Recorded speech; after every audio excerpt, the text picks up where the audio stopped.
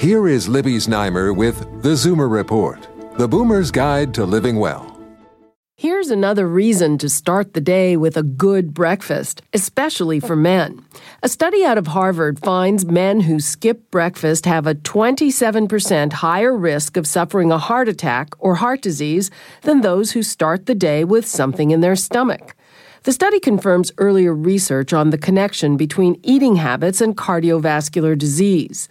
This research in the journal Circulation is the first to look at long-term risk of heart attack, and it found that these men are also more likely to smoke, drink, and get less exercise. Instead of picking up another meal later in the day, the research showed they tend to feast on higher-calorie meals when they do eat. Previous studies have found this can result in high cholesterol and elevated blood pressure compared with eating smaller meals. And breakfast is a time when people tend to eat healthfully.